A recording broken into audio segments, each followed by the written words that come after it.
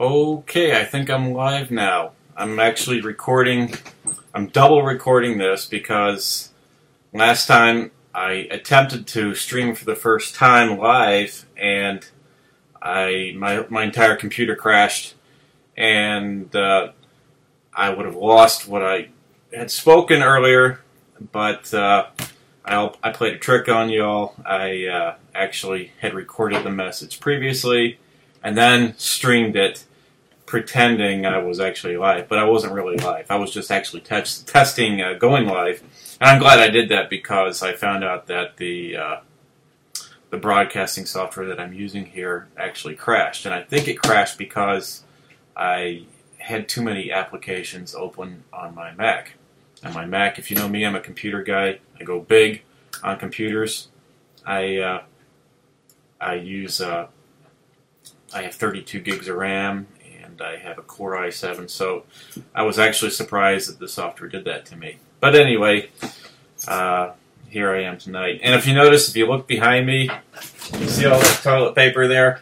That is my son. He thought it'd be really funny to actually put toilet paper on my dresser because I noticed in the first video I did, there was toilet paper there, and my wife said, you know, you've got toilet paper there on the dresser, and I said, I did not put that there, and my son was laughing because he had put that there. So he decided to really go big tonight. And I'm going to go ahead and close this door because my wife is going to be coming home in a minute. And I have a dog here that likes to make a lot of noise. I think I'll keep that on lock. And I'm dressed a little more business casual today. The other day I was dressed because I was about ready to leave and go to the doctor and then go to the gym. So I normally won't dress that way. That was maybe a little too casual. Okay, so that was in the morning. This is the evening, and I'm actually live right now, and there's no faking it. I'm actually going to go live for the first time. So all of you out there, hello. And I know there's a few people watching. I know Thomas is out there, and I think Julie's on the live stream. And I know there are some people watching on Sermon Audio. I just want to say thanks to everybody who's watching live. If you can't make it live, I think there's I have a friend that's also dialed into the Sermon Audio phone line, and so I think he's listening too. So if you're out there, Nick, and listening, I just want to tell you hi, and I love you. So anyway, so that's what's going on. And this is a little awkward. I'm not used to talking to a camera without anybody actually being able to talk back. I much prefer discussion. I much prefer to actually have a one-on-one or a one-to-many conversation. I'm not used to actually talking to myself, and I need to get used to that, I suppose, if I'm going to be doing these live streams. Either that or we actually set up some sort of call-in number where somebody can call in and we can converse and discuss the scriptures and theology together. So I hope everybody had a great day today. I had a good one, and we'll go ahead and get started here. So in my last video, I briefly talked about I briefly gave my testimony. I explained that how I came to believe the gospel, how I worked my way through. I didn't work my way. I was brought through the various religions of Presbyterianism, Southern Baptistism, Free Willism, Charismatic Calvinism, to finally my final resting place, supreme and sovereign free grace in Christ. And I also mentioned in that video, that in my testimony, that I discovered along the way that there was a distinction between what I believed and what traditional Calvinists have historically taught. And I mentioned some big words. I used words like supralapsarianism, infralapsarianism, and Thomas rightly pointed out on a comment that I maybe should have actually explained what I meant by those terms. And so I'm going to attempt to do that today. I didn't really spend a lot of time preparing for this message, but I think I know the material well enough that I'll be able to talk about it. So, infralapsarianism, let's just break that word down. Lapse means fall, okay? And infralapsarianism and supralapsarianism has to do with the order or the logical orders of the decree of God. Now we know that God's decrees are not sequential. They all occurred simultaneously, as God is timeless and transcendent of time and space. So when I speak of the order of the decrees, I'm only speaking in a logical perspective. And so the idea of the decree of God was, when did God decree to elect His people to salvation? Was it before He saw them fallen in Adam, or after He saw them fallen in Adam? And that's really the main difference between infralapsarianism and supralapsarianism. And my wife just texted me. She says she's on the way, but she's coming back from work.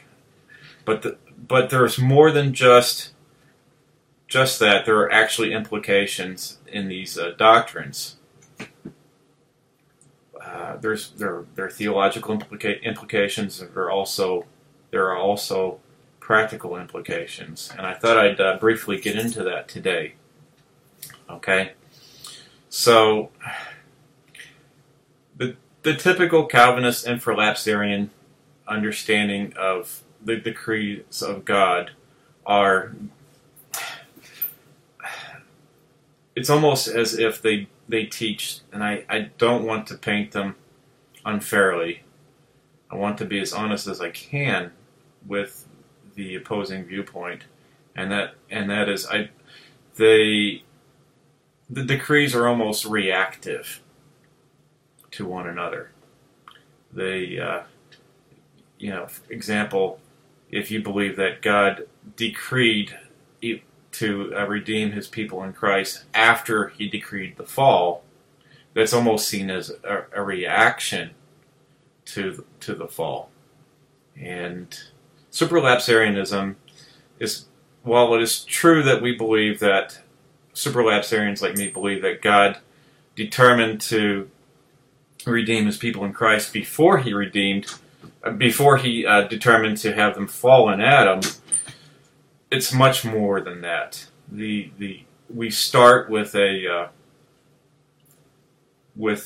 end result, and you work your way back in time, and that is how you determine the logical order of the decrees of God. And so I thought I'd get into that. And so let me go to my notes here. Scroll down a little bit here. Scroll down to the next page. Okay, so Gordon Clark was a supralapsarian that was influential to me. And there was one quote that he wrote in one of his books, and I don't have that quote handy, so I apologize for not having the reference here on hand, but I can get it for you. But he wrote this. He said, "Supralapsarianism, for all its insistence on certain logical order among the divine decrees, is essentially, so it seems to us, the unobjectional view that God controls the universe purposefully. God acts with a purpose. He has an end in view and sees the end from the beginning. Every verse in Scripture that in one way or another refers to God's manifold wisdom, every statement indicating that a prior event is for the purpose of causing a subsequent event, every mention of an eternal, all-embracing plan contributes to a teleological and therefore supralapsarian view of God's control of history. The connection between supralapsarianism and the fact that God always acts purposely depends on the observation that the logical order of any plan is the exact reverse of its temporal execution. The first step in any planning is the end to be achieved, in this case, glorification and having a redeemed people in Christ." Man, I lost my place in reading this. Then the means are decided upon, until last of all the first thing to be done is discovered. The execution in time reverses the order of planning. Thus creation, since it is first in history, must be logically last in the divine decrees. Okay. So briefly, the implications of superlegendarianism are this, and if you have any questions about this, please don't hesitate to email me or contact me, phone me. But the way I view and I know this is really brief, and I don't really feel like I have a lot of time to really get into it deep without really sitting down and talking to somebody. But we weren't selected out of a group of fallen people. God didn't look down and see all of humanity and then only decide to redeem a few of them. No, he actually determined to have a redeemed people. And then he decreed the events in order to make that happen. And conversely, this is an important point, he also determined to have a group of reprobates or damned people. So when you think about this for a second, just think of how this might apply to you if you're a believer today. If you consider yourself amongst God's elect. When you were created fallen in Adam, and I have a different view on Adam, and those of you who know me, I'll get into that in another video here, but I do not deny that all men are created in total depravity. But as we are considered fallen in Adam, we were really only created in a temporal sin, meaning that we were only created to sin for a period of time, the time that we were born through the time that we pass into glory. And that's one of the theological implications of that. But the unelect are far more than fallen. They're far more than fallen in Adam. They are fashioned in eternal sin, meaning there is no hope of redemption for them. The cross of Christ was not sufficient for them. It was sufficient only for God's elect. And so that's just one of the theological implications, and we could always get into that on a later video. And I'd also like to say that there's another theological implication, that is if God starts with an end in view, that means everything that we have, everything that occurs in this world today is because God wants it to be that way. Whereas the infralapsarian kind of views things, and I know there are some absolute predestinarians that are infralapsarian, but most of them are not. But the infralapsarian kind of views God as reacting. There is no reaction with God. Everything is purposed. There is a unitary, solitary will of God. And what's happening in this world today is because He has determined it. And His absolute sovereignty really works itself out in our lives in matters such as causing us to stumble. And this is one of those practical implications. Do you ever feel like you've actually become victorious over a certain sin and you've exalted yourself in that particular sin, thinking you've mastered that sin forever? Well, I think one of the practical implications of God's absolute sovereignty and having us to be created in sin is that He sends these things into our lives to cause us to sin. He's the first cause of all things. And I believe that sin that's in our life is helpful. We forget the power of God. We forget the power that God has over everything. Everything we have is by His sovereign grace and mercy. And when we begin to think that we're victorious and we've mastered a particular sin, or we start to exalt ourselves, God in His infinite love really seizes our pride and scourges us. He scourges every son whom He loves and receives. And it's through this sin that God reminds us of our weakness that left us pale in the grip of death. So, the practical implication of supralapsarianism is we are brought to a deep and gripping fear or reverence of God, and we're in so much awe of Him, and we delight in His almighty power.